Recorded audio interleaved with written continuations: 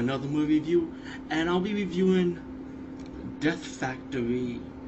And if you remember my last video blog, I reviewed the Death Factory, Bloodlettering, which I did not know that it was a sequel to the first movie, which I found out. So I just had to read the original one.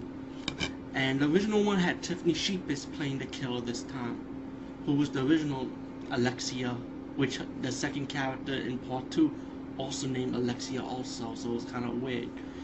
But for me to see part 2 and then part 1 after, so let me just say that part 1 is fucking good, man. It has the blood, it has the gore, and Tiffany Sheepis, I mean, the claw and the factor is not much as detailed as the one in part 2, but still it was really good, you know.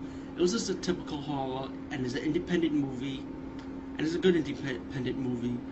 And the thing is that it's like college kids went to a factory, you know, sex, party, have fun, you know, typical horror style party people, you know, and all the horror movies we all know of.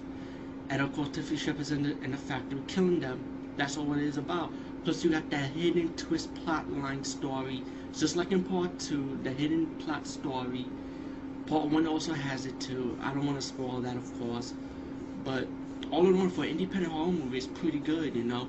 And sadly to say, I did heard about this movie before, Death Factory, but I didn't pay so much attention to it, you know, because I really don't watch independent horror. I do watch them, but not like constantly all the time.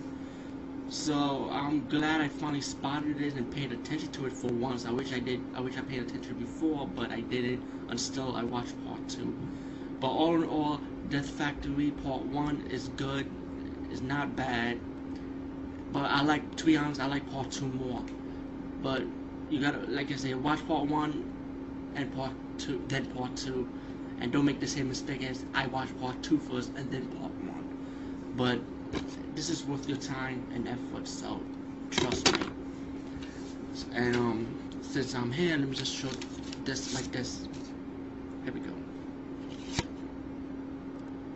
Death Factory, excuse me, Death Factory Part 1 with Tiffany Shepherd, and Death Factory Bloodlettering, which is Part 2, by the way. So now you know, and watch it, check it out.